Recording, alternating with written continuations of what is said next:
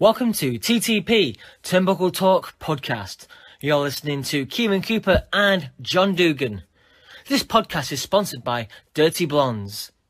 Dirty Blondes is a bar located in the heart of Blackpool, famous for their banging tunes, cocktails and 18-inch pizzas. The only place to get a pizza as big as your table across the Fylde Coast. If you're ever in Blackpool, check them out. They're on Facebook and on Instagram. That's Dirty Blondes Blackpool. Let's talk wrestling.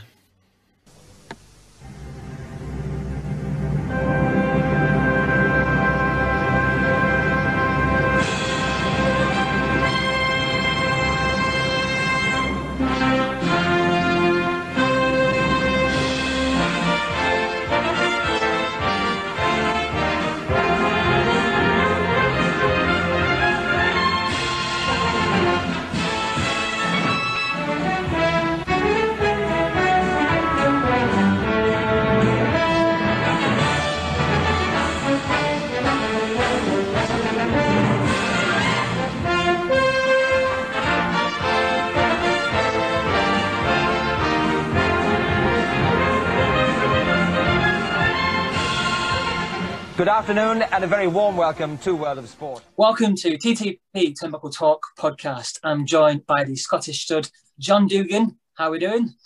How you doing? Today we've got a special guest. We've got the world number one, Marty Jones. Hello. Hello. Do you want to just quickly introduce yourself for people who may not know who you are? And there's one or two of them, I'll believe you me. No, I'm just, if you're into wrestling, you should know me, but I'm obviously old school, world of sport, 7 times world champion, done many world tournaments, and wrestling's my life, really. You know, I've been involved in it since I was 6 years of age. That's when I started, and I'm still involved in it in a big way now. Yeah, I mean, you are one of the kind of old school wrestlers that are left, essentially. Yeah, they've all left me. So let's talk about World of Sport first. I knew it was big, but when I was doing my research, I didn't know how big it was. It ran for 33 years. Oh yeah, that's incredible. And don't forget that when World of Sport Wrestling was our shop window because it was on TV every Saturday afternoon, and obviously it was also on Wednesday nights, sometimes Tuesday nights, and 9 times out of 10 it was live. There's none of all this big production that you get now. There was just like 2 cameras, and they would film, say, 6 matches. And it was just like an ordinary, let's say Blackpool, for argument's sake. Blackpool Tower was always on a Sunday night. And then they'd put the cameras, would go to Blackpool, and they would just film a normal wrestling night. There's none of this beforehand production, say this, do that, do the other. They just filmed it. And then they'd chop and change it. Normally they'd show, you'd have a match on first, and then there was only 2 cameras. There wasn't all these booms and zooms and hard cams and all that. Mm-hmm. This is what baffles me with today's wrestling, but it's the way forward. And then your first match would be on, and then famous Dickie Davis had probably come on at 5 to 4, and everybody's who's got the coupon ready. You remember the Littlewoods coupon, where they're going to win £1 million and all that? Yeah. And then they'd check the coupons after the wrestling, but wrestling had come on, and they'd do one match, and the famous Kent Walton would say, welcome, another afternoon in professional wrestling, and you'd have a match on, and then you'd have top of the bill, say your second match, and then another match. Then the second 3 matches on the card would be shown the following Saturday. But the good thing about them days, like now, if there's a bit of a feud going on, I was very fortunate to be in the business at an early age, and there's a lot of wrestlers came into the business, it wasn't like today where you can possibly just turn up at a gym or a wrestling school. There was no wrestling schools. There was just the odd one or two, and you had to be recommended by your family member or come through the amateur ranks before you could even get a sniff in professional wrestling. It was a very much closed shop. Not like today, like I say. But going back to World of Sport, everybody used to watch it. And when I mean everybody, I'm talking 14 million viewers on a Saturday afternoon. And many times when the Wembley Cup final was on, FA Cup final, we had wrestling on before the Cup final, and we used to outdo them because everybody wanted to watch wrestling. And I believe so, yeah. Yeah, I put it down to it was a working class entertainment, you know, and there was none of this. People could go, the guys could go to the football, and the women could get together and have a few beers and go and let off steam and with the umbrellas and the hats and whatever. But it was a way of life then, you know. Yeah. And the good thing is, if I was, say, on with Finlay or Rocco or somebody, and we'd had a good match, just say the people of Oldham, for argument's sake, watched it. But when that match came to their little village hall or their town hall, they remember the match because they'd already seen it on the TV. And then they say, hey, let's go and watch that live. And there was no, the biggest draw on a poster when I was wrestling, if I wrestled at the Queen Elizabeth Hall, say in Oldham, my own town, it'd just say wrestling. But when they say Marty Jones on with Finlay, like I say, or Big Daddy on with Eight Stacks, Johnny Saint, Steve Gray, every match, it was about 5 matches, every match was worthy of the top of the bill spot. And the good thing is, it was just a way of life in them days, you know what I mean? Because it was like £3 or £5 to get in. It was a family value where you could go 6 o'clock, 7 o'clock, and still be home at 10 o'clock, letting off a bit of steam, shouting and bawling and doing whatever they want, but everybody left happy, you know. Well, you've touched up on a few things. The fact that it had more views than the FA Cup final is just, I mean, that's just amazing, isn't it? Like, imagine that now. It's just a completely different time. And I've seen so many stories and seen so many footage of women who jump in the ring and literally pelt the wrestlers with their handbags. Yeah, it was seen once and twice, but don't forget, these women weren't sat up in the gods. They were the first ones to get on the front row. And the biggest name on a poster was World of Sport Wrestling coming to, say, Oldham or coming to Blackpool. Oh, let's go. Let's get the tickets. We might be on telly. And I can tell you some tales about some of these women when they're on the front row. They was there every time, so you knew they were. A very, very quick tale was at a place called Adwick the Street, which is just near Doncaster. And Big Mucky Mal Kirk, who played rugby, and it was a monster. You know, cauliflower ears, big belly. And this particular time, he was getting the crowd going. And there was about a group of 6 women or whatever, always been there, but they'd actually got fueled up a little bit because I think it was one of them's stag do or whatever, so he went to the wrestling. And you talk about the handbags, Big Mucky Mal, whatever he was at the time, 25 stone, landed outside the ring, and he went back and sat on one of the girls' laps. And the next thing, all the 5 girls pushed him. He hit the apron, and he threatened to, like, chin one of them, just working. And there was a bunch of gypsy women. And one of them just reached into her handbag. And as he turned round, she grabbed a pair of scissors and cut his leotard. And his leotard fell to the floor. But you can imagine if them, you know, you've heard of knitting needles and you've heard of this and that. Very rare occasions, but it's true, it did happen, you know. But you knew you'd done your job then. You got the crowd Yeah. at you, Just speaking, you got into wrestling. So I'm kind of going back a bit, but you went to wrestling in a weird kind of way because you had an injury as a child, which led you into wrestling. Yeah.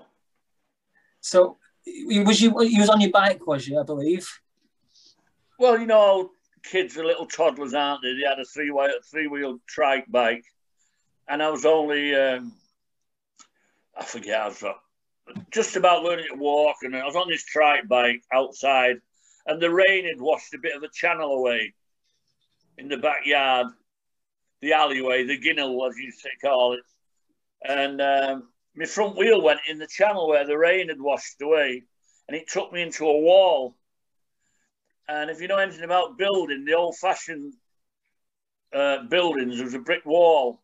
And when you lay one brick on top of another, you have what they call a tyre wire. It's like a dicky bowl made out of metal that they put on top of the brick to keep them all in line. And my bike went into the wall, and I got this piece of wire in my eye. Obviously, I can't remember it. My dad was telling me all this, but they rushed me off to hospital. And not a lot of people do know this, that I'm actually blind in one eye. 90% blind in one eye. And I only wear the glasses to pull my eye. He cut the sinews in my eye. So the eyeball went over to the other side. Mm-hmm. And then I was getting bullied at school in a way that kids can be spiteful, as you well know. They were calling me Clarence or the Milky Bar Kid and all this lot. And then I wasn't violent at that, but I had a bit of a mean streak in me, and I just used to fight. I didn't like anybody taking the mickey out of me. So then my dad, who was a very, very good friend of Billy Robinson's, because my mother had an hairdressing shop, and Billy Robinson's mother had an hairdressing shop in the same village. And Billy Robinson, as you know, is a world-famous wrestler. And he had a gym in Failsworth where I went to school and where I was born. And my dad took me down to the gym to learn to control my temper, really. And when I was there, Billy Robinson never talked about professional wrestling. It was always Olympic-style amateur wrestling. So that's how my wrestling started. And then I started wrestling on the mats with Billy and a few other people. Johnny Saint used to go to this school. Eddie Riley, Ian McGregor. That's later on in the years, but when I was a kid, that's how I started. Then I went through the amateur ranks, and then I became quite successful at amateur wrestling. And then when I was 17, they was picking the team for the Munich Olympics. Now, let me get it straight. We had some good amateur wrestlers, and we've had some good amateur wrestlers, but not in the same level as the Russians and the Turks and the Mongolians and people like that. It's their national sport. But it would have been nice to go to Munich for the Olympics. I went to all the training camps because they took the British champions, which I was one of them. And then because there was no sponsorship or funding, I think 3 went out of 15, and it was all London guys, So I decided then the medals. And I thought professional wrestling was a joke. I thought it was all scripted. I thought they don't get hurt and they don't do it. And like I say, there were no wrestling gyms. Then a famous guy who's still with us now, Colin Johnson, Bulldog Colin Johnson, he and a few others. There used to be a ring always in situ at Bolton, Brighton Stadium. And the ring was always there on a Sunday morning, and 1 or 2 of the guys used to go down there. So I started going down there. Still doing my amateurs, and I went over to Billy Riley's place and Ernie Riley's place, and places like that, So all the rest is history because it started like that, and I've done wrestling with a lot of other jobs as well, but wrestling's always come first, You can put it down to the accident why I started being bullied at school and then learning the ropes, if you know what I mean. Mm. How big was wrestling at that time when you were sort of that age? As big as in Like, Audience wise. obviously you got like massive, like we said, but when you were like first starting out, how well known was it? Was it on TV or was it just Well, let me tell traveling you, around towns? this is hard to believe. It was bigger then than it is now. I know you've got your WWE and NXTs, but that's on the TV. What people don't realise, when we was wrestling, I could wrestle 10 times a week, not a month, a week. Wow. Because they had wrestling every night of the week, up and down the country. And especially with the holiday camps as well, all your superstars, they came over to this country. Daniel Bryan's, all them people went to Butlins camps. And many a time you do 10 shows in a week there. It was crazy. It was like Dale Martin Promotions, joint promotions. It was made up of 6 promoters. And if you was lucky enough, you had the independent scene then with Brian Dixon, Orig Williams, people like that. And there was always a show. And I'll never forget this. One time in a week, 1 week, in our country, there were 52 shows in 1 week. Wow. Wow. You had to take a ring down from somewhere to go to somewhere else. Didn't have enough rings. But it was massive. But I was also on that TV show, and unfortunately Pat Roach got in the ring and said, ladies and gentlemen, we won't be coming into your living rooms anymore. This is it. And they rang the bell for the 10 bell count, and it's never been on TV since on a Saturday afternoon. Then they've had a little go of it again now at World of Sport. That came back a little bit. It was called WOS. And then it's never been replaced since. But obviously with the NXT brand, which I like, I've got one eye on The Rock now in WrestleMania in 2016. You're talking 76,000 people. But that was only a one-off. You know what I'm saying? Yeah. We're talking Royal Albert Halls, all the iconic halls, Kelvin Hall, Glasgow. It was crazy.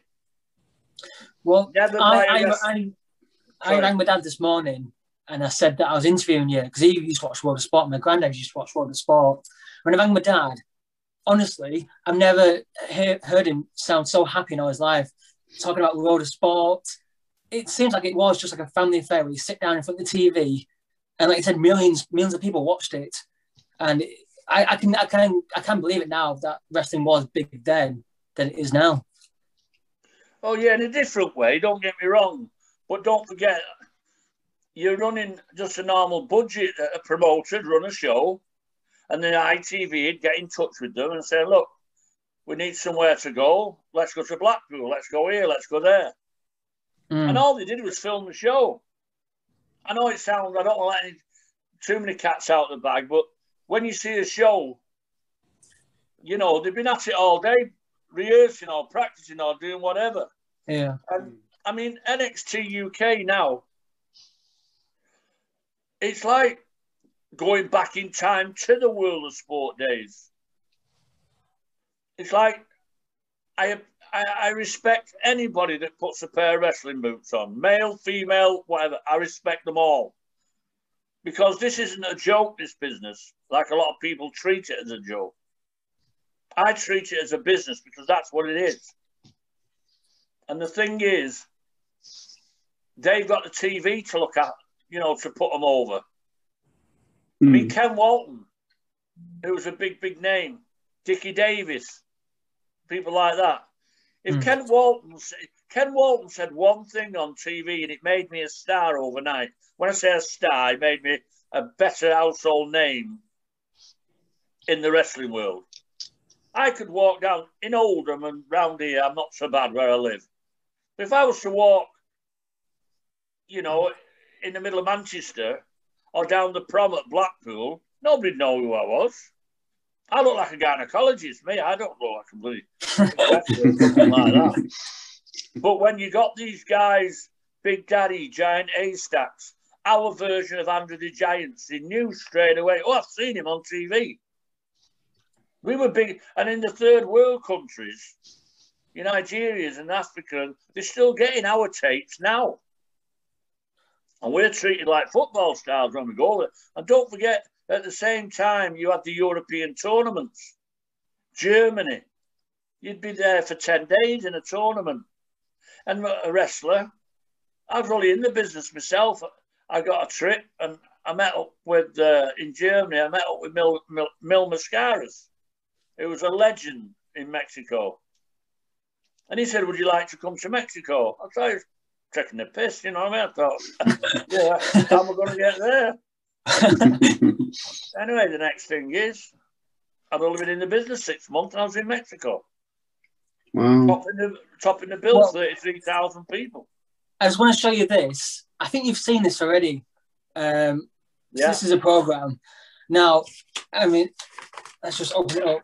So this is you in Japan. Yeah, with Kido. See that? Yeah.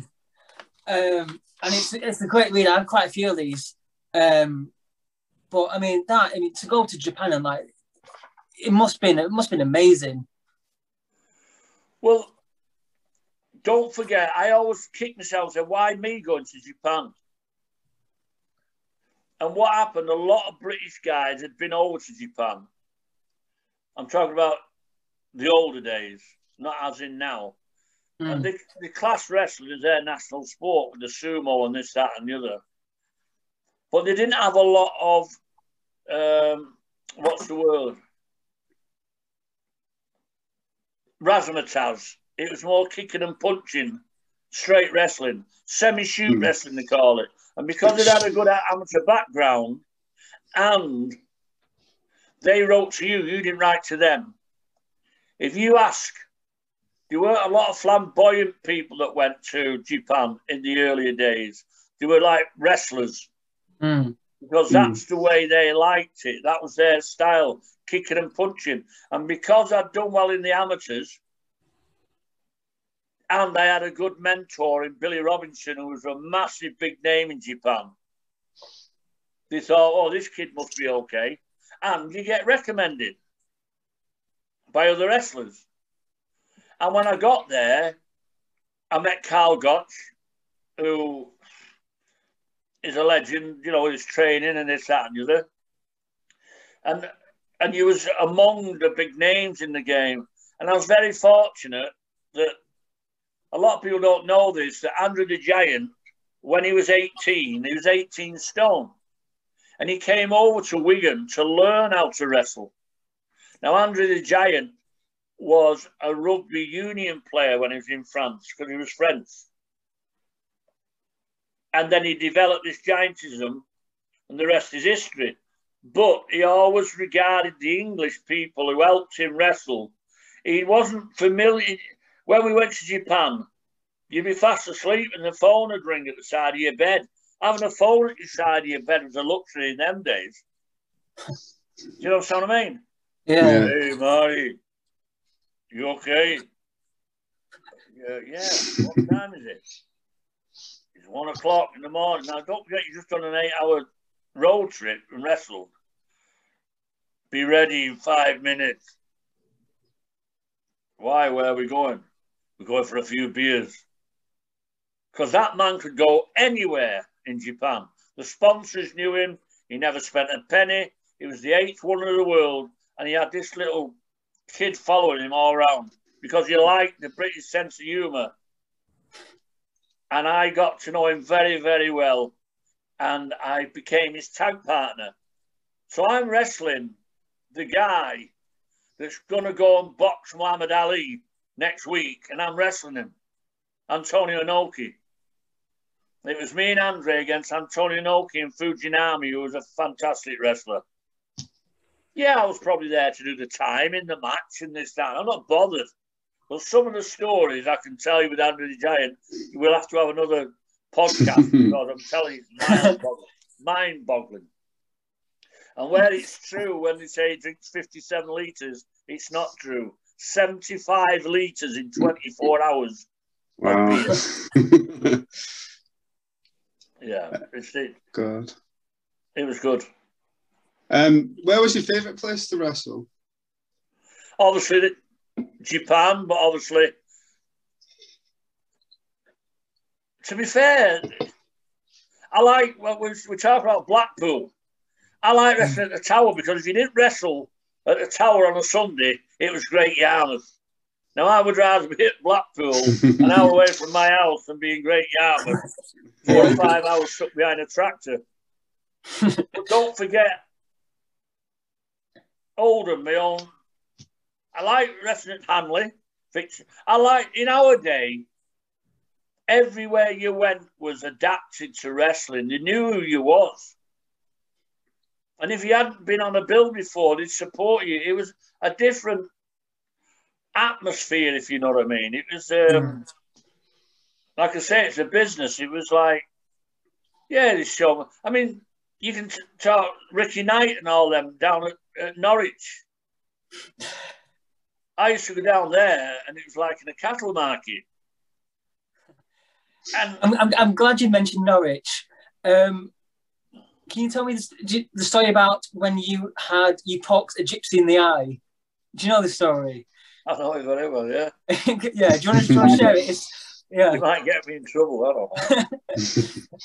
Anyway, at Norwich, you wrestled in the cattle market. And as you know, the Knights are big, big names. I know they're big names now, but there's big names down there in Norwich. And I used to wrestle there, and I was wasting my time, didn't want to see wrestling. You know, they just wanted, as you know, there's a lot of gypsies and people, whatever you want to call them, but they're all great people down there, and they see it as they are. I mean, northern lads call them down there pikeys, and they don't like being called pikeys or gypsies and this, that, and the other. But the good thing is, when I went down there, I saw who were the nasty guys, who they didn't like. And there's me, the clean-cut type of guy. And this particular time, I went in and said, I'm the best from the Northwest. Well, that did it. They just needed somebody to shout at. What do you mean you're the best from the Northwest? And then I used to come out to that music, Tina Turner, Simply the Best. I used to fucking get them straight at it. And then I used to walk in, and one particular time, somebody pulled Jimmy Elshin off the apron. I think that was a woman. So I ran in and helped save him, to be honest. And we set a tag match up. And then there's a big fat gypsy type of guy who had a load of kids around him. Now, don't forget, we're going back a few years now, whether it was the king of the town or whatever, I don't know. But the thing about Norwich, you used to get changed in like a little box room. I bet your wardrobe, that room there that you're in, bigger than what the changing rooms were there. And there's one door in and one door out. And these people didn't sit down, they all stood up. And it used to be packed all the time. And the thing is, at this particular time, as I come straight out the door, he's there, big fat guy, and he's poking me on the nose. If I move to the left, he moves, and I move to the right, he moves. In other words, you weren't going to let me get through to the ring. So I pushed him out of the way. Well, all his mates came from out of the woodwork, about 10 surrounding you. Well, if you've got to be in this business, I always ask myself, if you was in the business and somebody jumped up on the ring to get in, what would you do? That is the question. What are you going to do? Open the ropes and let him in? No, you're the king of that castle. He's there trying to attack you.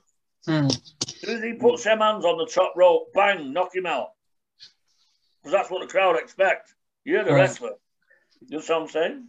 So this particular time, it went on weeks and weeks and weeks, and it was getting the heat and the anger up all the time.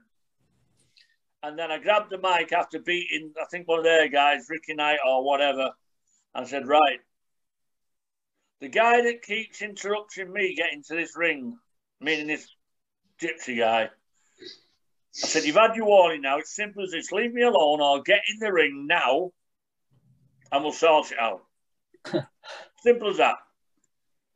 Well, all the crowd wanted him to get in, but he didn't. But the next time, right, I was going in the ring, he kept calling me one eye. I've only got one eye because my eye goes in the corner, as we said at the start of the podcast. So the MC was near me. I got the mic. And as I come out of the changing rooms, he said, you're effing this and effing that. I said, move out of the way. Well, what are you going to do? Touching bellies. I said, I'll tell you what I'm going to do. And if you call my eyes again, which I was pretty touchy about, you know what I mean? See, when I wear my glasses, it pulls my eye over. When I've got the glasses on, to go to the ring, my eye goes in the corner. I said, I'll tell you what I'm going to do. In fact, I'm going to do it now if you don't move away. And he said, what are you going to do? And the mic was there. So they asked the MC to hold the mic up, you know, so everybody could hear what we were saying. And as I say it now, I get shudders sometimes. I just snapped in a way. And I got my finger and I just put it in his eye. And I don't know whether he touched a nerve. I put it in that far. He just went boom and he fell on the floor. He just went bang out. And I touched a nerve or whatever. And everybody was just gobsmacked. And I just walked in the ring going, you know. And I thought, I hope he doesn't attack me now. But that always stood in the mind of people. You know what I mean? Mm. But then I did my match and I said, I'm not going to say I'm sorry to that guy. But the good thing is, I think he fancies his chances, don't you, ladies and gentlemen? You want to see that match, don't you, ladies and gentlemen? Yes, you want to see that match.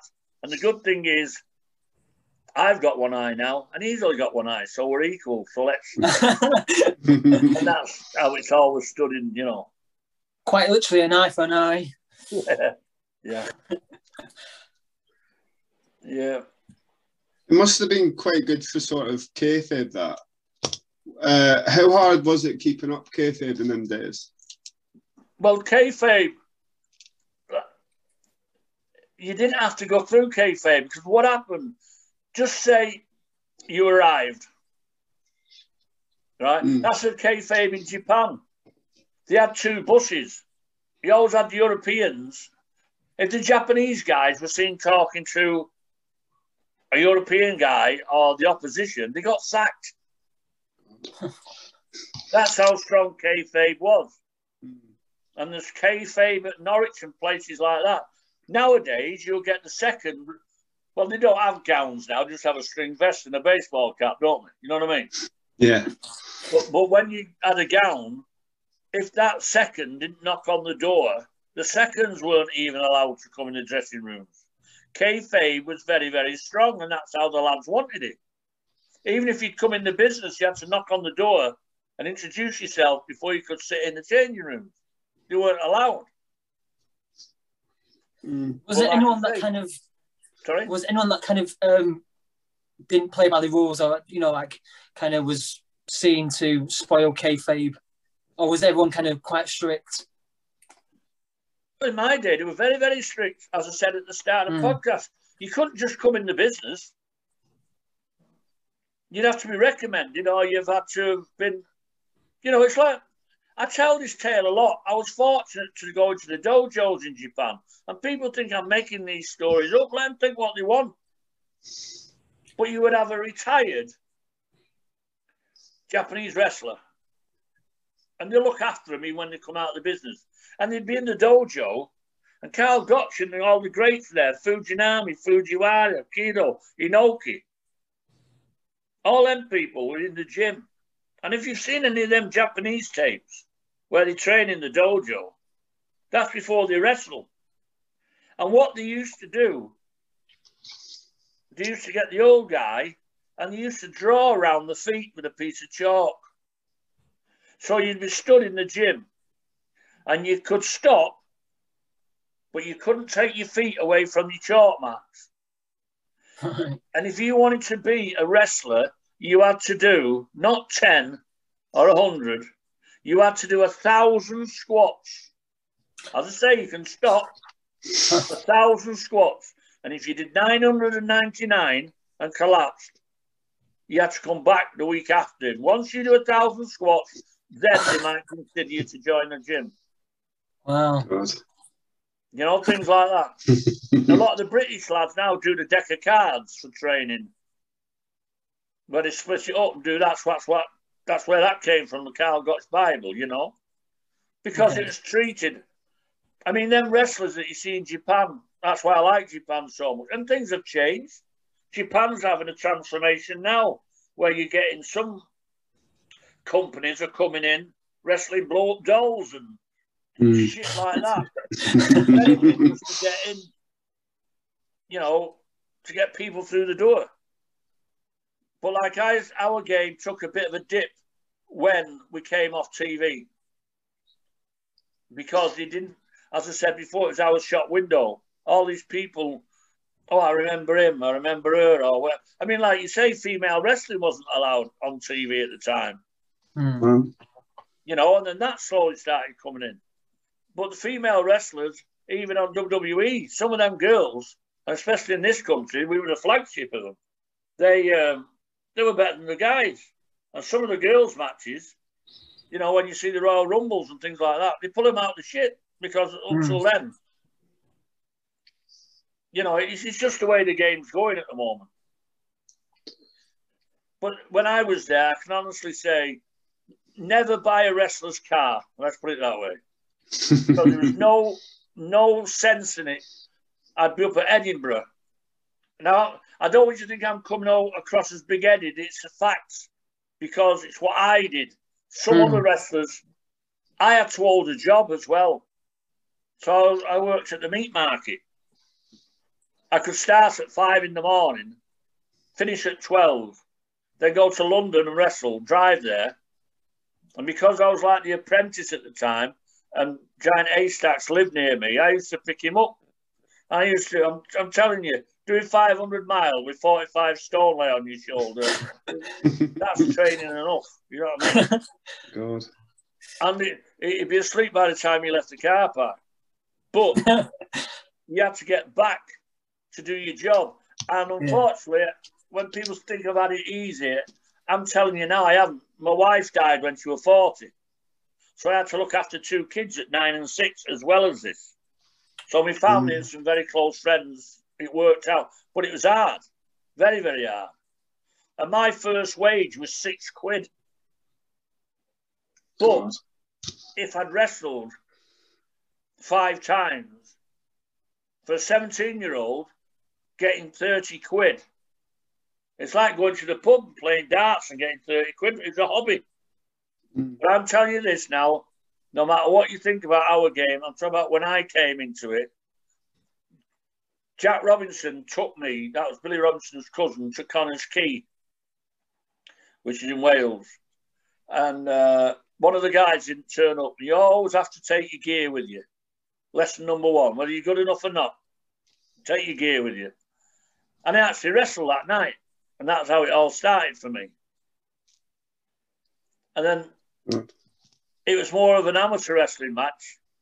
And then the next night, or the next time I should say, I was on with a guy that is regarded as one of the best ever at the time. And he was one of the first to go to America, a wrestler called Tony Charles. And I'll be honest with you, he had me disappearing up my own ass and coming out the other end, and I didn't even know I'd been there. He was like a mad magician. He was fantastic.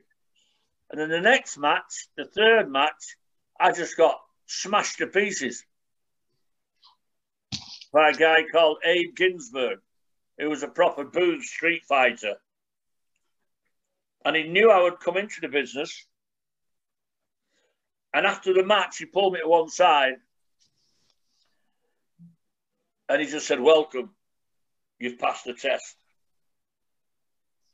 And he took to me really well. But going back to the kayfabe, if there wasn't a knock on the door, you wouldn't open it. Even the guys, when they were coming into the dressing room, they'd knock on the door first. Just the rules that they had then and what it is now. And people, you know, it baffles me when you get people like Catweasel and Big Daddy and people like that. How could you defend the job? I didn't want to defend it. Without Big Daddy selling Wembley out 3 times, we wouldn't have had a wage. What I might be going on a bit, but it's the usual questions I get asked when doing a podcast. Yeah. If I run a gym now, we've had it tough with this pandemic. I went to a new gym and new premises and got it up and running, and then all of a sudden the pandemic took on charge. So we've done nothing really as such for 12 months. But I have little trainee shows, and because of my past name, I get a lot of European, and I'm looking forward to the future in a big way, because with all this that's going on in the world, I live on my own, and I read these. Without that, how can I put it? I'm not the sharpest knife in the drawer, mate, this social media like. I don't know how it works, to be honest with you. But it's a way of communicating. And all this that you're hearing on the news about this, that, and the other, I've learned because I'm old school. You know, I don't want to get into it because somebody will start, why have you had him on your podcast and all that shit? Because that's what it's all about these days. Nobody who's been there and done it, everybody wants to dig an hole and put you in and let's start again. But the thing is, the wrestling, right? There's a golden opportunity now for some people to make some seriously good money. I'm talking about I like the NXT UK brand, I'll be honest with you. But it's very much like the World of Sport style when I used to be wrestling. I get the flamboyancy and all the stars, Triple H and people like that. You know, they're telling stuff, but they've got storytellers. They've got people. It's like Coronation Street. Do this, do that, do the other. And yes, you do get hurt. And yes, you do get a few confrontations. Yes, right? But when in our day, when I was on with Rocco and on with Finlay and people like that, nobody told me to win, lose, or draw. I knew what they wanted to do. But if I was on with Finlay and the match is going that well that we could get a return out of it, I'd lose. Because I'd disappoint the crowd, and then all we want to do is get another match going. There's so many different aspects and handles in this business. You know, podcasts, not being funny. I knew who Turnbuckle was. Funny enough, I've just been and bought a full set of turnbuckles today for the ring. You know? Yeah. But I've had a lot of good guys and girls pass through my gym, which I'm quite proud of. I see him on today. I mean, Sam Gradwell from Blackpool. He's one of my guys. He came down. We had him on the show. And Sam Gradwell is just it just personifies the British kind of style of wrestling. Yeah, he does. But Sam's the best thing that happened to Sam, he got injured. They reevaluated. And I don't know his personal life because it's very hard when you've got a juggler and a son about or a daughter with this business, especially nowadays when you're travelling around. But he's adapted very, very well. There's one thing you can't take away from him. He looks the part now. I think his haircut's bloody balmy. I think it's stupid. But that means I've noticed, right?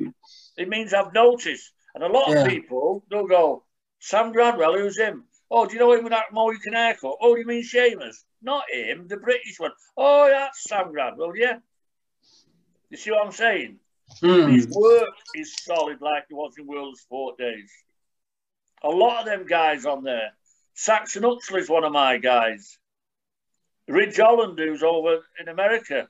I'm proud to say, even William Regal, when he came from Blackpool, came to my gym. I don't want any thanks for it. I'm so happy that they learn and they've gone on. But all I've done is teach them the World of Sport style that I was taught. Because it's like fashion, our business. At the moment, when it's a hot day when we get one, the miniskirts are out and the boob tops are out again. That's what it's fashion. And wrestling's like fashion as well. You understand what I mean? Yeah, I think wrestling is making a massive comeback, isn't it, John? Yeah, I think the British style of wrestling has definitely started to get more popular because it seems to be it's more like hard hitting and more realistic than what it you is, usually John, see. it's wrestling. Yeah. It's not showmanship as much anymore. Yeah. I was saying to Kieran before about like the British rules kind of matches that you used to do. Like, I don't know why they don't still do them, because they're so interesting to watch. They're not doing it right, in my opinion, though. Mm. You know what I mean? And you've got to... A lot of people, when they said we're going to do the British wrestling rules, went, we don't want that shit. That's boring and all that. But the Heritage Cup, there was one last night, I watched it. Mastiff was on with Tyler Bates. They did a rules match. But I chuckled to myself. They did best of 3 falls. I think they did 5 or 6 rounds, 3-minute rounds. You tell any of the guys in the dressing rooms today just to go in and wrestle, I could have a wrestling match with you if you knew how to fall or how to wrestle, or how to roll up.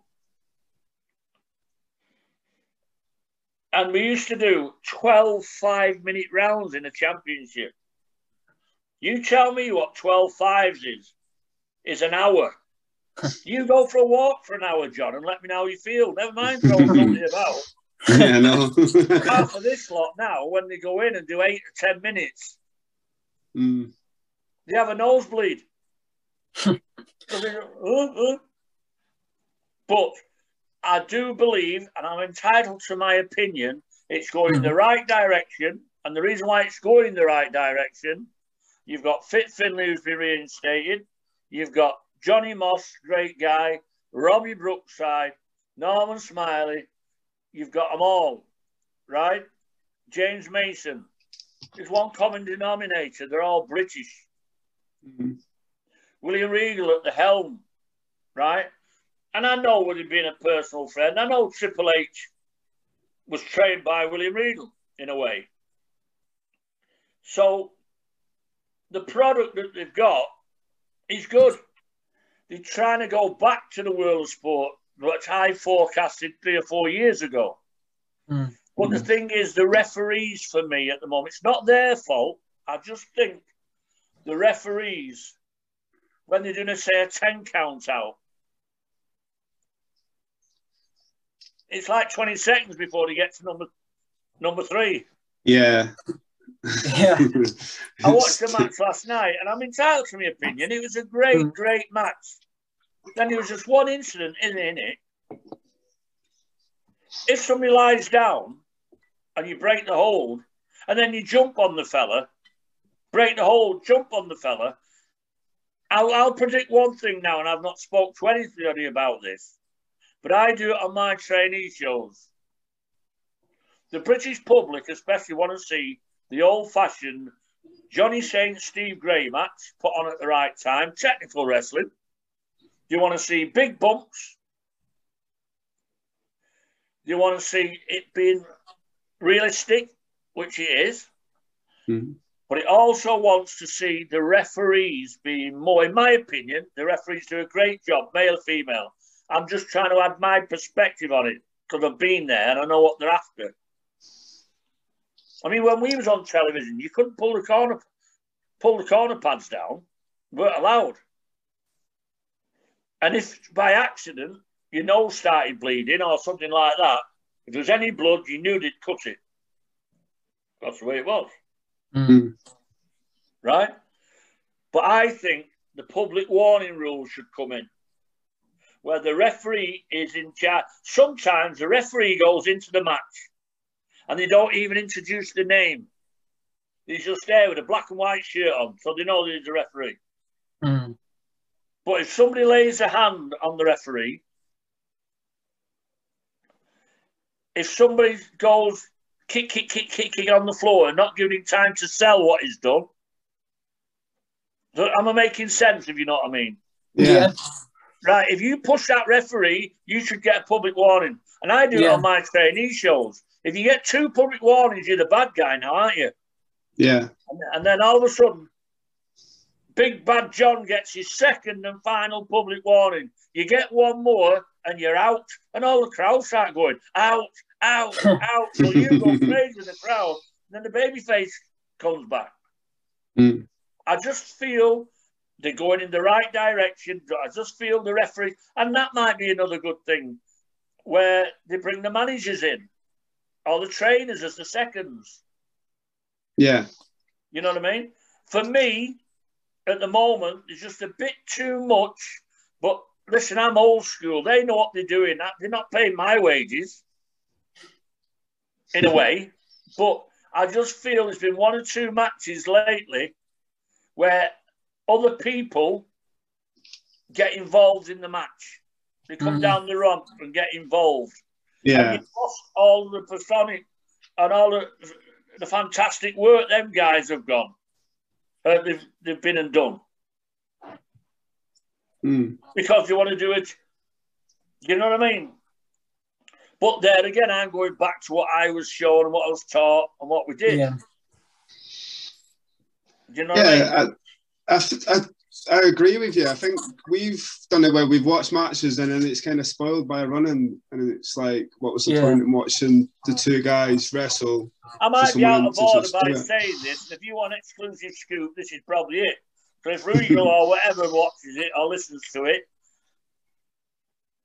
this where you've been wrestling in a studio with no crowd, that has shown me, because of the body language and the people that are doing it, there's a lot of Americans that can't do the British style. You know that, don't you? They're used to Gene. Why on earth? No names mentioned, because that wouldn't be fair. And they've probably been told to do it. Why would you come down a ramp, clapping your hands and going, come on, yeah, we've got him. Yeah, I want to hear you. And there's no crowd there. Yeah. That's all I'm saying. Yeah. Because wrestling is all about make-believe. I mean, Japanese guys, going back to them, they had no definition, flat chest or whatever, in our day. But the legs, when they came out, the legs were massive. Because he did thousands of squats. Yeah. They looked the part. That helps. Condition's a big thing in our job. The storytelling in our day wasn't as complicated as it is now. It was that guy who would get beat up and he'd win again and win again and win again. Then somebody would challenge him. You know what I'm saying? Just say I went to WWE now and went on with Brock Lesnar and they don't know me. And I beat him. Didn't know who I was then, wouldn't he? Yeah. You know what I mean? Yeah. But I just feel some matches at the moment, when you're trying to get a G across. I mean, I watched Sam against, I call him Stroganoff, me. So I can't pronounce that. Stroganoff, where he's called. Right? Yeah. I said to Sam, I saw you. Can we do comment and help each other out? And Sam's come down doing the verbal thing. And he's kept that up.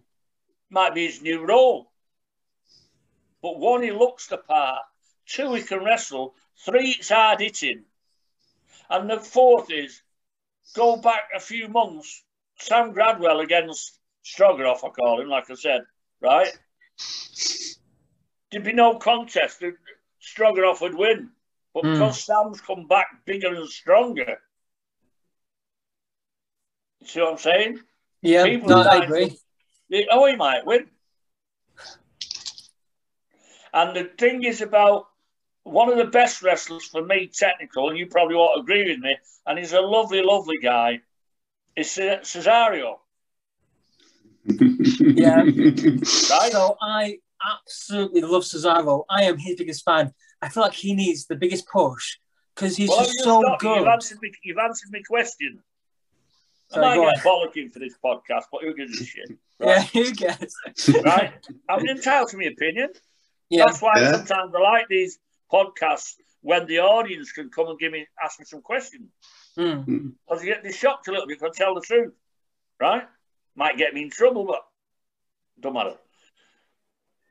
A lot of it today, why do you not think Cesario isn't a world champion? Because he was going to give him the push. Do you know what? Honestly, I don't know. John well, I want to answer seems you. to think.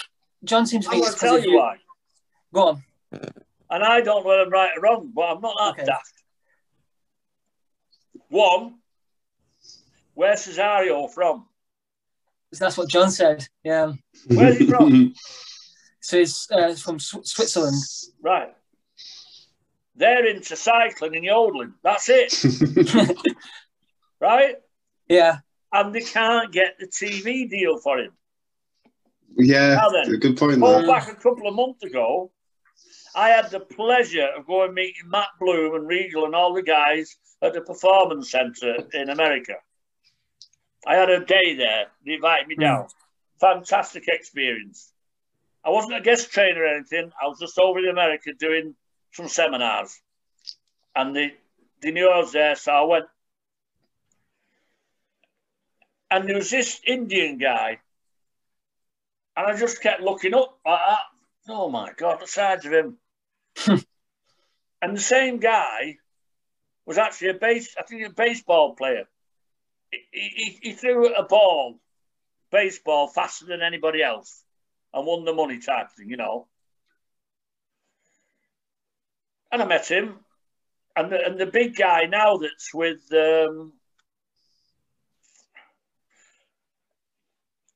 Styles. This little island that we've got, a lot of people are very, very envious of British wrestling. They all try and do it. I'm not. There's things that I don't like about it, but I get it.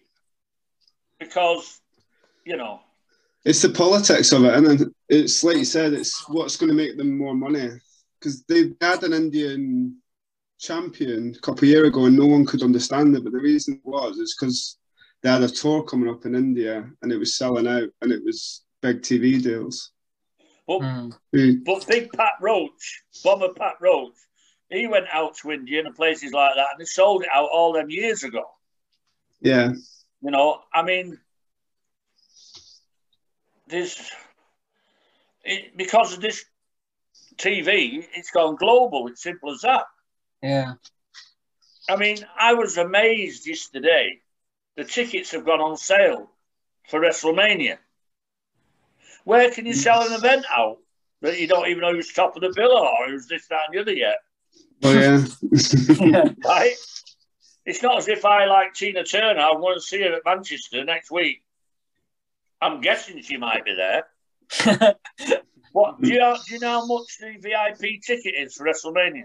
Yeah, they're expensive. We've looked at it, haven't we? The tickets. Yeah. Ridiculous. Now, what that holds, I don't know. Right? When I say holds, I'm not about capacity. I'm talking about if I bought a VIP ticket, does that let me go to all the shows in a week? You see what? Yes. So you go see NXT, you see Raw, you see SmackDown, you go to the Access the day before, the Hall of Fame. You get everything. Right. $2,500. Yeah. Yeah. How much is just a normal cheap seat? A cheap seat. It'd be a few hundred. Yeah. So imagine, honestly, my missus would rip my head off if I spent $2,000 on a wrestling ticket. It's getting there as well and staying somewhere. It's impossible. Yeah, and all the good thing is all the little small shows in America, Sales 3 went over, and we can't afford to go here, there. There'll be a wrestling gym somewhere that night, and we're having a little show. So they're doing something right. But big question is, it happened in this country. If they lost all the TV deals now, you think they'd get, 76,000 at WrestleMania if they didn't know what the build-up was or whatever? No, I mean, TV is everything, isn't it? You think about the amount of people that subscribe to the network. It's got to be out of shot window, and that's what the first question was in this podcast. You know, but there's one thing about the British guys is not many bad matches ever went on TV. And I'm going to say, even at a town show, Yeah. you know, you might have a, you know, we used to have Catweasel, whose real name, he was like nearly 7 foot tall, him. But his proper name was Gary Cooper, like the film star. Mm. And he went to a fancy dress once and dressed up as Catweasel and took a frog with him. Best thing he'd ever done. Loved it. Let's talk about some of the wrestlers that you've wrestled. I want to talk about Les Kettle. Les Kelly. Apparently, yeah. So apparently he is as tough as they come. Is that true? The nature of his Les Kelly, right? See, like I say, I'm telling you stuff that I knew or what I saw. Yeah. I remember Les Kelly as a dry stone waller in the old days where you got the farms and you used to build the walls in the fields. His fingers were that wide, you know what I mean? But he liked to drink, this Les. And he never got a taxi to get home. He used to tell the landlord, phone the police. And he used to phone the police and say, Leslie's kicking off again. So they used to come, thinking he's fighting, because he's a famous wrestler, put him in the car and take him home. But Les was one of them. I picked him up once in Leeds, and in Leeds there's a lot of tunnels, and my diaphragm on my car packed in, and we stopped right underneath the tunnel and was going to Whitby, which was a long way away. And we just set off because he lived in Bradford, broke down. Well, Les gets out in the middle of the tunnel. I said, Les, don't get out. And he starts coughing and spluttering because of the fumes in the tunnel. He stuck his thumb out like that, and somebody recognised him, picked him up and took him all the way back home. I'd still be there like that. But he was hard. He was a tough old farmer, was Les. And let me tell you something. A lot of the guys in the World of Sport days could handle themselves. Because, as I said before, they came in the right way. They had the schooling right. They defended the business. Yeah. Yeah. You know. Is that true with the likes of Kendo Nagasaki? Less said the better. Yeah. Well, serious. And I'll tell you why. As a gimmick, as a wrestler, a straight wrestler, as his character he played, 200%. He always had that mask on. But he's got a few weird ways that I don't particularly like. And I had a big court case with him, right? Not me personally, something that happened while we was on TV, and he was going to sue him. And I got him off it, basically. And I never even got a thank you, kiss me ass, and nothing. But he's a colleague, and just leave it at that. Yeah, okay. What was it like? Because you've wrestled both Bret Hart and Owen Hart. What was it like wrestling them? Oh, it was terrific. I mean, I had good days, and I thank Stuart and all the family when I went over to Calgary for the Stampede. Obviously, I was there with Dynamite. Kid was there, and I was there before. I was Dynamite's tag partner before Davey Boy Smith. It just happened.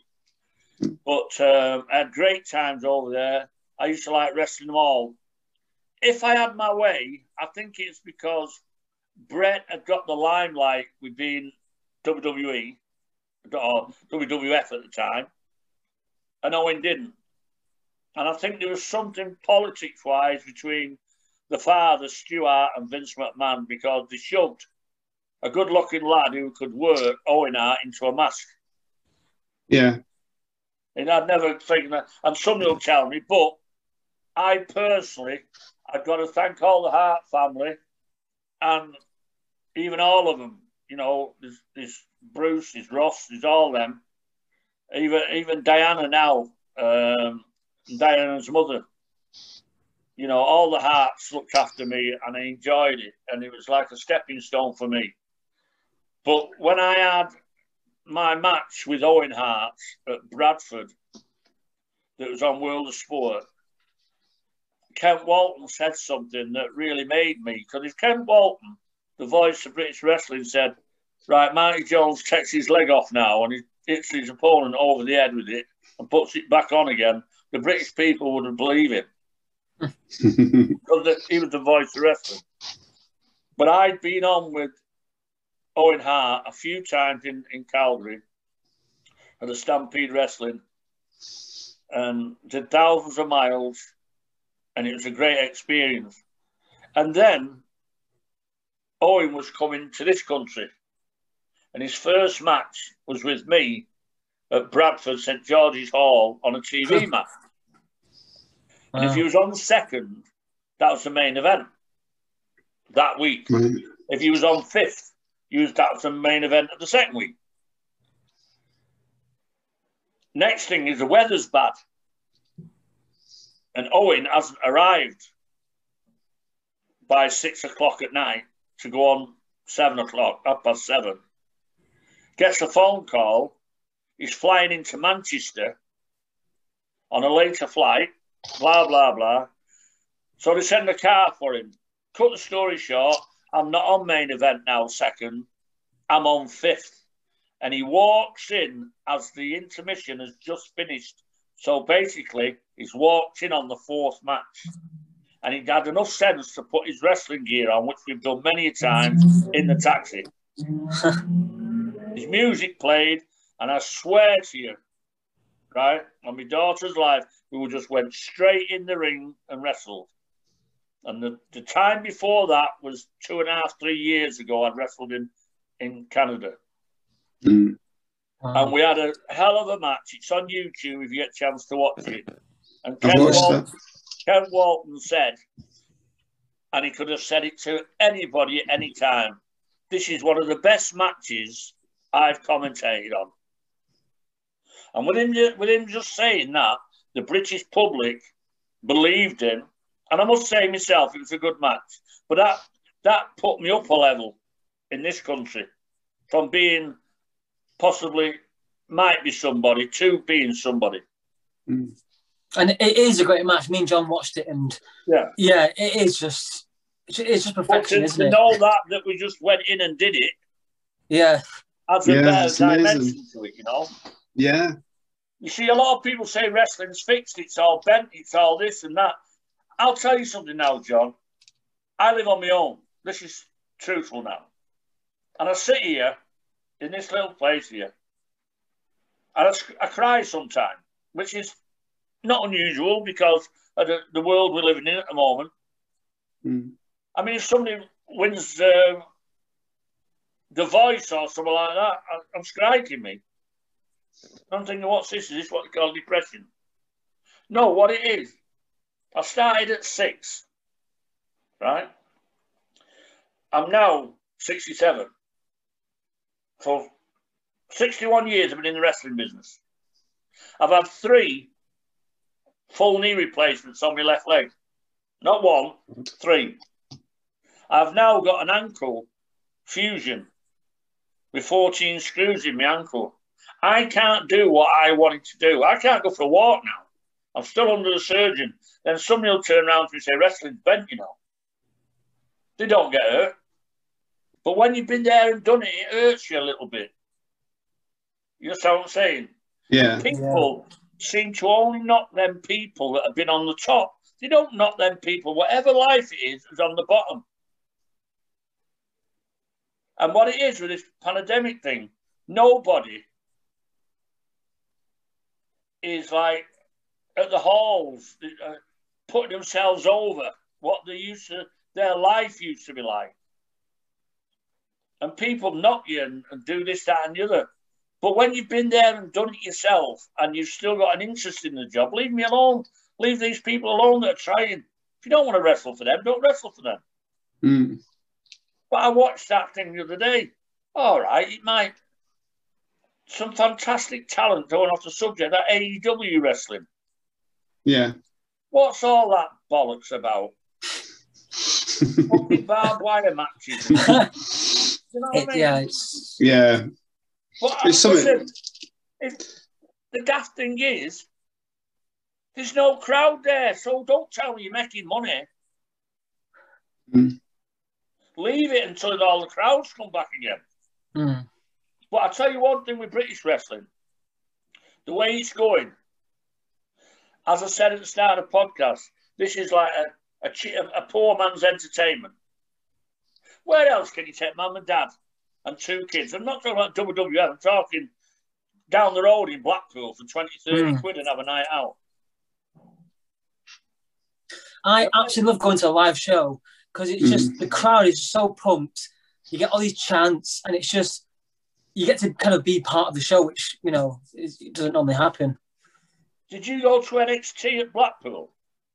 I didn't know. So I'm a bartender. I know. Well, I'm a bartender, so weekends is very difficult for me.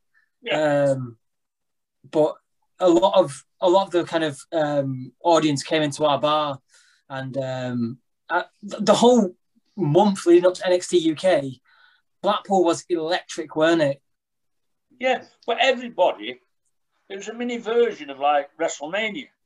Yeah. And people were looking forward to that. Maybe a ticket was 50 quid. I don't know. I was lucky enough to be. Regal wanted me to go. And I went. I met Peter Thompson. Do you know Peter from Blackpool? Used to wrestle Steve Fury. He's a very good friend of Regal's. Yeah. So I met Johnny Saint, who's like my brother, my best mate. Always has been, always will be. And we went to the show, but we went to the Regal one-man show first. Yeah. Next door, stayed over, and then we did the show. And me and Johnny looked at each other like that. And we wrestled ourselves at the Winter Gardens. Right? Mm. And the thing that gets me about the Winter Gardens, you always look up at that ceiling. Yeah. I mean, Johnny Saint have a standing joke. And I said, Johnny, have you ever looked at that ceiling before? And he said, yeah, when you knocked me out. Things like that. But it's an iconic ceiling. It's all gold leaf and this, that, and the other. The venue itself, you get a buzz when you walk in. So you're pumped up. But it's what I was saying, it's our entertainment at an affordable price. I know when Raw or SmackDown's on now in Manchester, 12 months in advance it's sold out, but the tickets are 100 quid.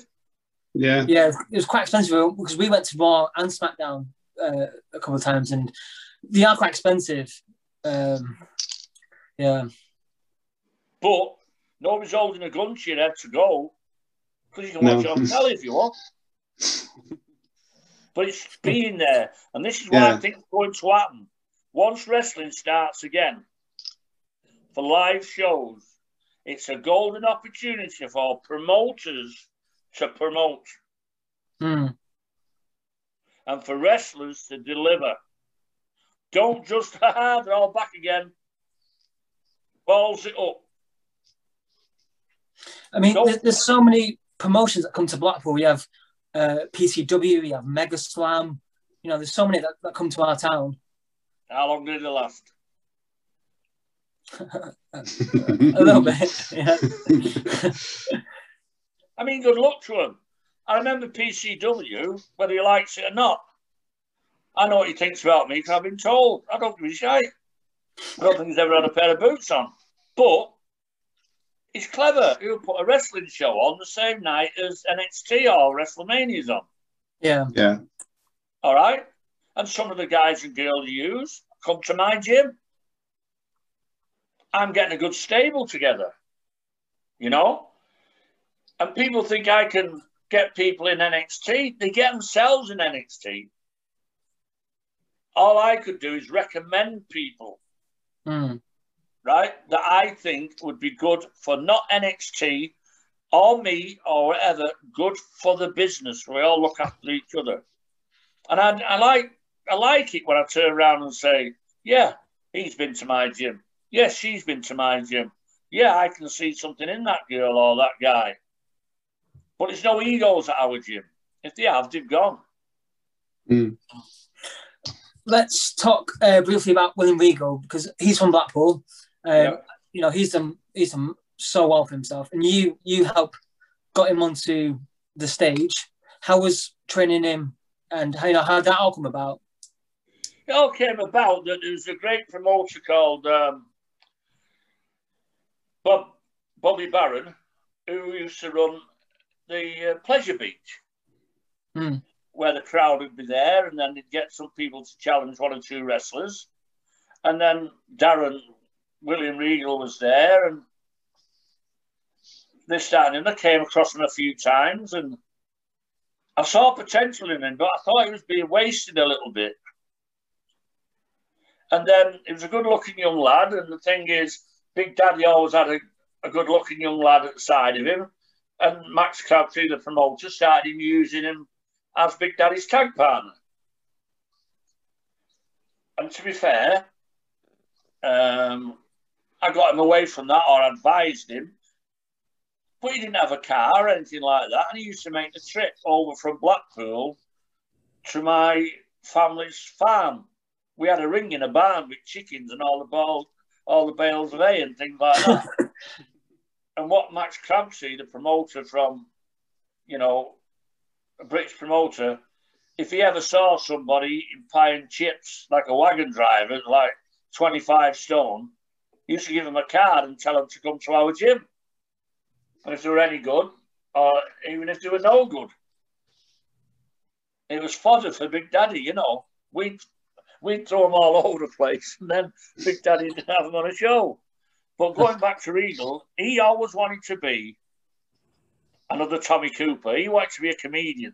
He wanted to be on stage as a comedian. And whatever he's done, I'm proud to say he's done it all on his own. He wrestled, he trained, he learned, he saw something different, and he was hell-bent on going to America before anybody. Mm-hmm.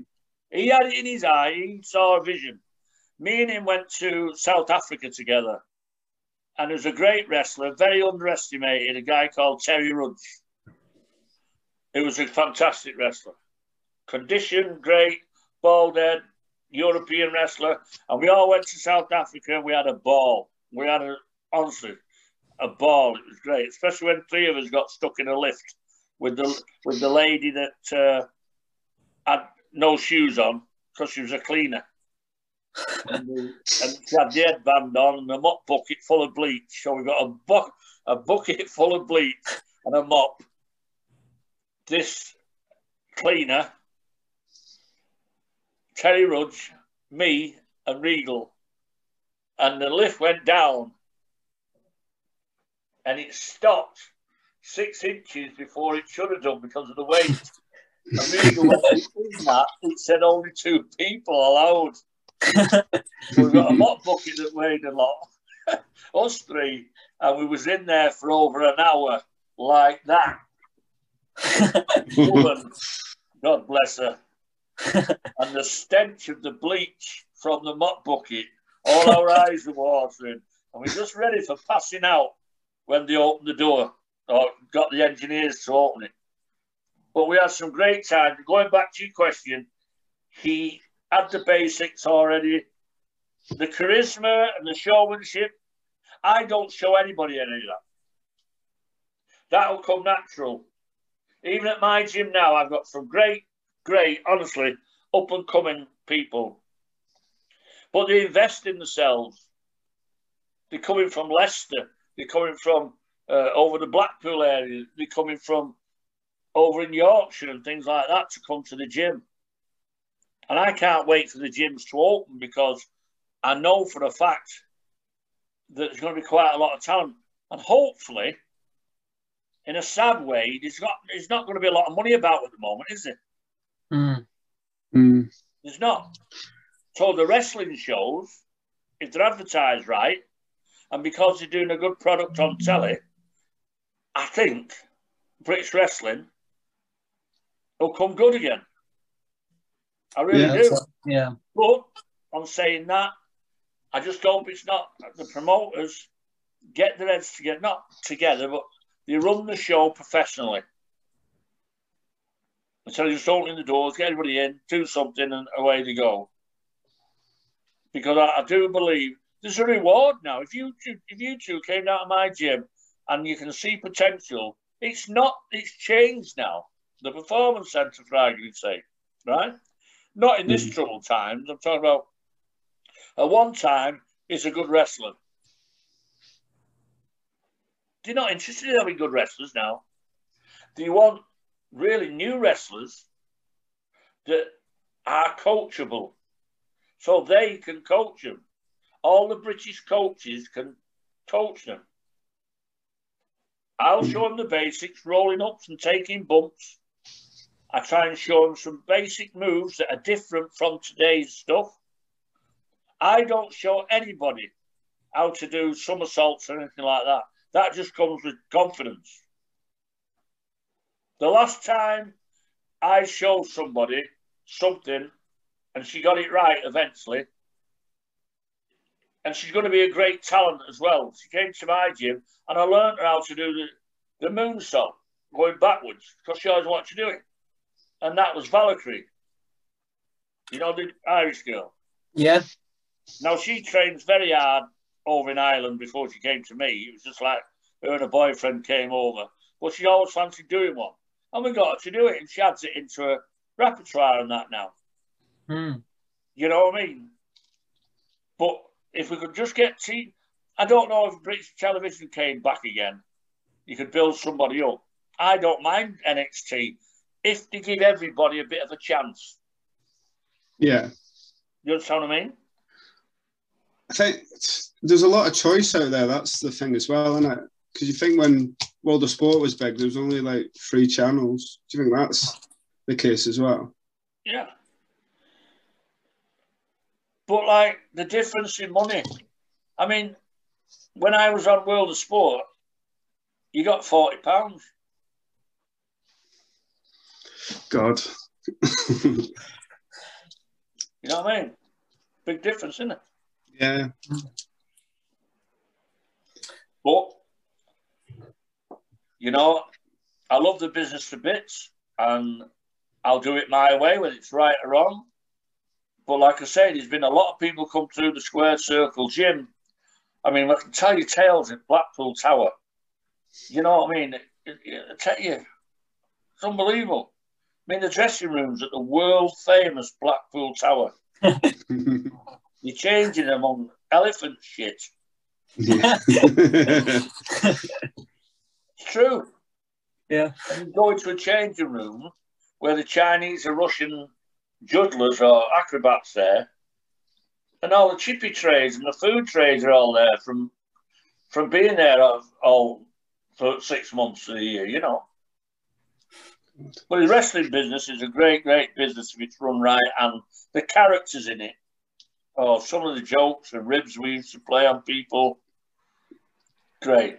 But that seems to have all gone a little bit now. What was your favourite rib that you ever seen? Oh, okay. Can't tell you that. No, it's just the road trips, you know. And I remember once, bless him, Dynamite Kid and myself, Davey Boy, a guy called John Foley was always playing ribs on him, where he'd have a suit on. And we used to get a little razor blade and nick it all the way around the shoulder. And then we'd go in the ring and we'd start fighting, and John would be there, and all of a sudden we'd grab the coat and we'd pull him. I'd pull him one way, and Dynamites and the other guys and Harps would be pulling the other sleeve. His sleeve would come right off the suit. And I remember Dynamite cut his head once, or a couple of nights before, and my favourite of his eating, you know. So they got me one of these big porterhouse steaks. They were beautiful, and they were well known at the restaurant, and introduced me to the guy who liked steak, so he'd give me an extra big steak. And Dynamite said, "Could you eat that again?" Oh, I said, "I don't know. I'll take it home." So he said, and just a little bit of fat around the meat that I left off. And Dynamite, like I said, had cut his head. Looked like a little nick was shaving. I don't know what it was. And he pulled a plaster off. And he just picked his head a bit and it started bleeding. And a little bit of meat that's left, he put it all over the meat, put the plaster back. When the guy came, Dynamite said, "I brought this fella all the way over from England, right? To have one of your I didn't know what the hell was going on.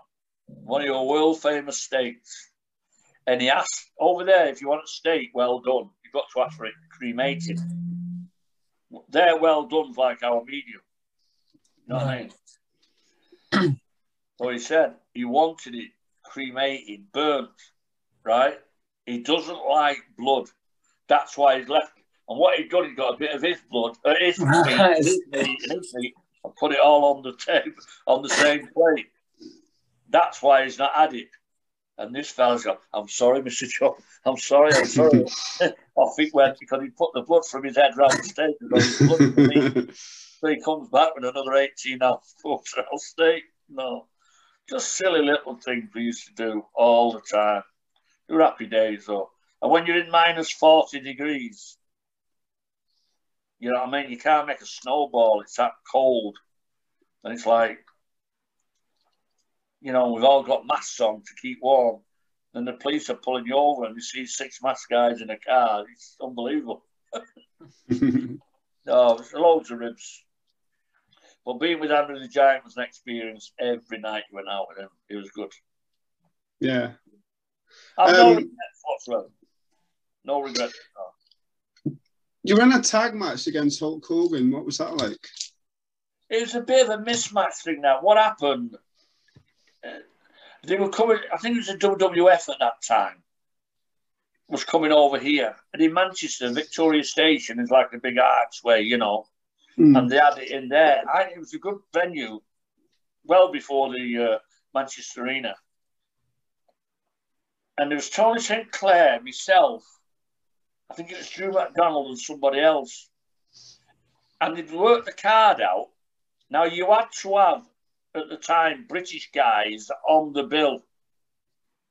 It was all down to that, or the Americans couldn't just come in, do a show and go out. They had to have British talent on it. There's some law and regulation. So it cocked everything up. So we did a 3-a-side tag match. And I was fortunate. I think it was me, Tony and Drew was against Hogan, somebody else and somebody else. It's nothing special. It's just that he didn't have to do anything. The crowd just went potty, didn't they? You know what I mean? Yeah. Nice guy, though. Yeah. What was it like wrestling William Regal? Because I watched one of your matches against him today, where it was his first televised match. First ever. Yeah, and there was a British Rules match, wasn't it? Yeah, and they came up with an idea because I was just beginning to do the championships. Put myself over like a champion, you know. And they didn't really want the fact that Regal and I had trained together, really. But because it was his first match, and with me teaching him a few stuff, they thought we'd do an handicap match where I was 1 fall up already. Right. If you watch it again. And I end up drop kicking him. About to beat the count. And he just failed to beat the count. That's how it was. Yeah, the commentator seems quite surprised by that. Like obviously with kayfabe and that, but it seemed as if that wasn't the plan. But was that the plan? Oh yeah, but why did we putting myself over again? So I've got the opportunity. I would like you to watch the match, and anybody else who wants to watch it. When you talk about kayfabe and things like that, how things can, for real, you've got to be able to do it as well. Because mark my word, anybody who comes into the pro business, they've got to have something about them. You know what I mean? It's not as if they, you know. And it's on YouTube. And all I'm going to say to you, if you get a chance to watch it, and if you're an advocate of professional wrestling, when you know when somebody's trying to help somebody else get a match through. Listen, I've no illusions. I was never, ever a big draw until I got a feud with somebody. Rocco Finley, Pete Roberts, and people like that. You understand what I'm saying? Yeah. So there's one thing about myself that I'm very proud of. a lot of the old timers are still around, Colin Joyce and all them, and they come to the gym, Tony St. Clair and all the young kids at the gym, and they all look up to him, which is great. And it's, what's the word I'm looking for? They know I've done it and been there, but all I wanted to do was have a good match with no matter who I was on with. Mm. So if I was on with a novice, I'd work round him. And a lot of people, when we give you the certificate for the Hall of Fame and all this, it's just recognition that I was a good worker. Because you get showmen, good workers. You understand what I'm saying? Yeah. And I could make the match get it to its potential. I could be wrestling somebody, throw somebody in for a drop kick, and I'd say, move. And as they moved, I'd take they didn't know what's happening, but I'd land and hurt me back. I was all finished. And I'd kind of show it, get after me back, get after me back. But there was one guy, and you'll remember this name when I tell you, right? A lad called Digger Nolan. And what happened, Max Crabtree, the promoter, was at Rickmansworth, which is down Bedworth, I think. And he says, I've got you on with this Australian kid who's over doing a tour. And, oh, yeah. He said, if he's any good, with you being a champion, would you mind losing? And it's the first time promoter has said that to me, especially on TV. I said, why? He said, well, with Australia and England, there's always a bit of friction with the rugby, especially, and sport. Well, this guy was called something Billy Boggs. I don't know what his name was, but the promoter called him Digger, as in Australian Nolan. And he got him one of them hats with the corks down. Right? So I gets there, and a couple of lads are playing cards like they do, and I walk in, the lads have gone like this. Give me the eye. And there's this quite big dude in the corner. So I presume I'm on with him. So I goes over, shakes him by the hand, and the first thing he says, I'm winning. I said, all right. Okay. Who are you? Because by rights, I didn't know who he was, did I? I didn't know he was Digger Nolan. Just that the promoter outside told me. He's quite a big lad, but I saw the cork hat on the peg, you know. I said, I'm not being funny, who are you? He said, I think the promoters called me Digger Nolan. I said, all right, so we're on together and you're winning. All right, okay, fair enough. But when he went to shake hands and say hello, he looked like a piece of trash, you know. Mm-hmm. All lads were playing cards. One of them said, wanker. I said, not you, him. Why? He's done this, that. Anyway, promoter comes in. I said, March, I'll leave it up to you, even though he told me once. So I said to the promoter, I could tell with my experience, there's no way we could have done a lot of time. So I said, listen, can you make it one fall, the winner? Right? Plus, it makes me look better if he just pips me to challenge me for the belt. I always felt if he beats me in a non-title match, you're going to see it again for the title. Anyway, the next thing is, he's just come back off a world tour. So, where have you been? He said, well, I've just come back from Europe, which I had. He said, I've just come back from Mexico. I'd only been home 2 days from Mexico. So I said, what promoter did you work for in Mexico? Oh, I can't pronounce his name. So I just said, Gonzalez. Oh, that's him. Yeah. There's no such promoter called Gonzalez. Called a spat anyway. I knew he were cloning. So I said to the promoter, I'll do as long as I can with him and we'll sort something out. Well, he was going to do this finish. Well, as soon as I went in the ring, I went to shake him by the hand. He slapped me that hard. Right. It was a struggle. But don't forget the cameras are on us. And he's supposed to win. Anyway, when he's kicking you. And when he wanted to, he wouldn't sell anything. Now I had to throw him in the car. So the first thing is, let him know I'm here. I got him to throw him into the ropes and I tackled him. and I nearly knocked him out of the ring. Bang. Everything he did was rotten. So I did as much as I can. I look up to the gods, and the promoter's like this, cut it, right? It was all right, but it wasn't. So all of a sudden, he thinks he's going to get his finish in. And now I better not tell it. I did a drop kick. All I'm asking you to do, or anybody who's listening to this, go on YouTube and look at the finish with Digger Nolan. Right? I whispered in his ear, run. And as I threw him back, and I went, like fuck. In other words, run like hell. And he ran, I dropped down, he went over the top, and I hit him. My size 13, right on the nose. And he did a 360. Referee counted him out. He carried him out. He got his stuff in his bag. Right? And left without getting paid. Got a taxi and went home. God. But there's loads of phonies. They've said they've done this, they've done that, they've done that. And you can suss out. You know, there's a lot of guys in our business that make other guys look really well, put them over, the good workers. Nowadays, they've got script writers to do all that, which I don't, you know. But you can't take anything from the good workers. And the opportunity now for a young kid coming in the business, male or female, there's a big reward for it if you do it right. Be respectful. Don't be big-headed. Have no ego, but train. And like I say, I didn't have the best body. I've never lifted a weight in my life, but I could back anybody for stamina.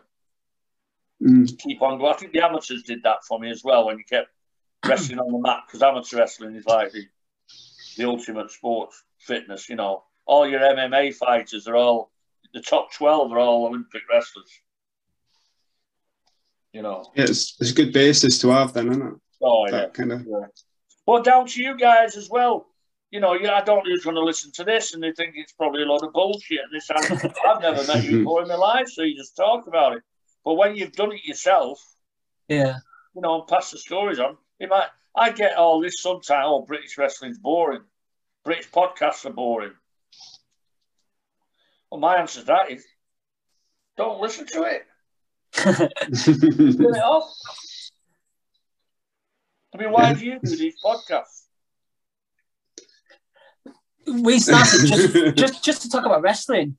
If our mates listen to it, that's fine. But we just wanted to talk about wrestling, essentially. A lot of people keep telling me, why don't you go on this subscribe channel and earn some money out of it? The answer is, I don't know how to do it. Old fashioned. You know, but it's just the way it is. I would have liked, and I still want to do, 5 more matches, to be honest. I would love to. Nobody seems to retire anymore. You know, they retire, the next week they're wrestling again somewhere. Yeah. But I would like to have, say, done a Blackpool, an Oldham, a Hanley. Just five matches, you know. And like I say, I have no illusions. 90% of people don't know who I am. But in the wrestling world, with social media these days, I'm like the British and European commissioner now at wrestling. So I go to some shows and say, this is an official championship match. He gets a bit of heat, he gets some round, you know. Yeah. I do my wrestling seminars. I go to WrestleSlam in Finland. I go to SIW, places like that in Italy. And hey, don't get me wrong, I like going over there and having the weekend. Because it's 18 Ireland, I love going over there, having the crack. But passing a bit of knowledge on as well.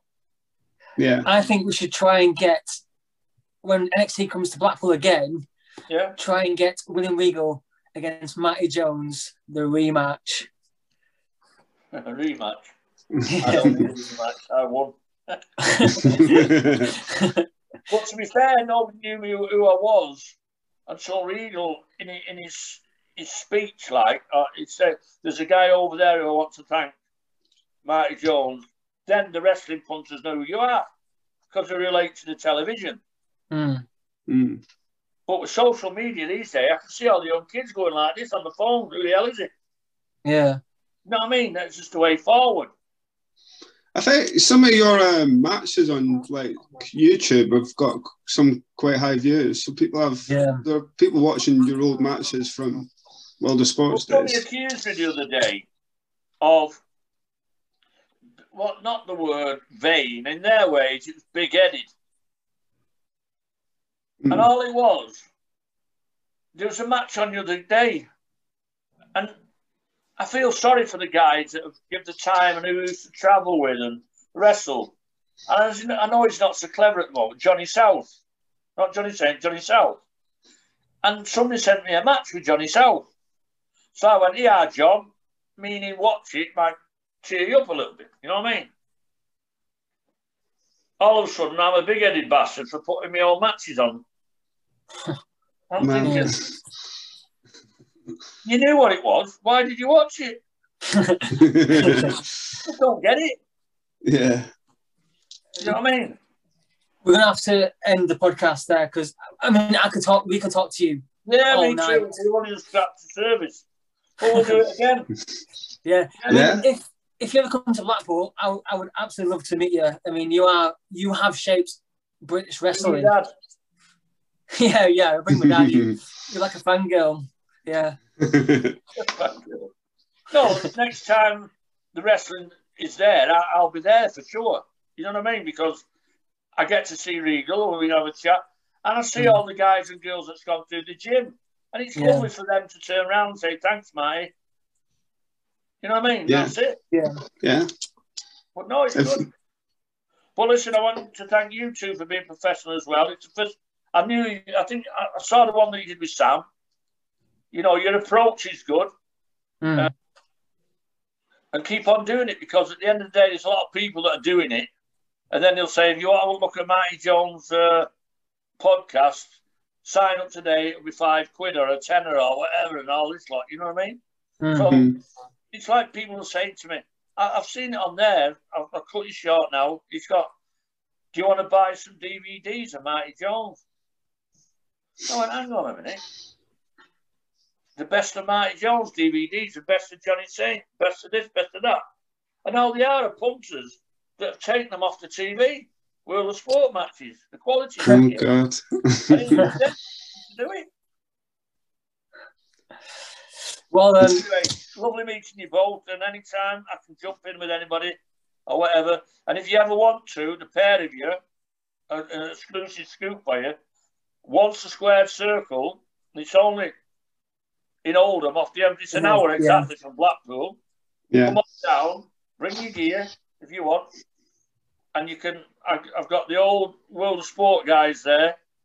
You've got the up and coming future stars there, and we've got a room where you can take them, you can watch it, and you can film it. You can ask them questions.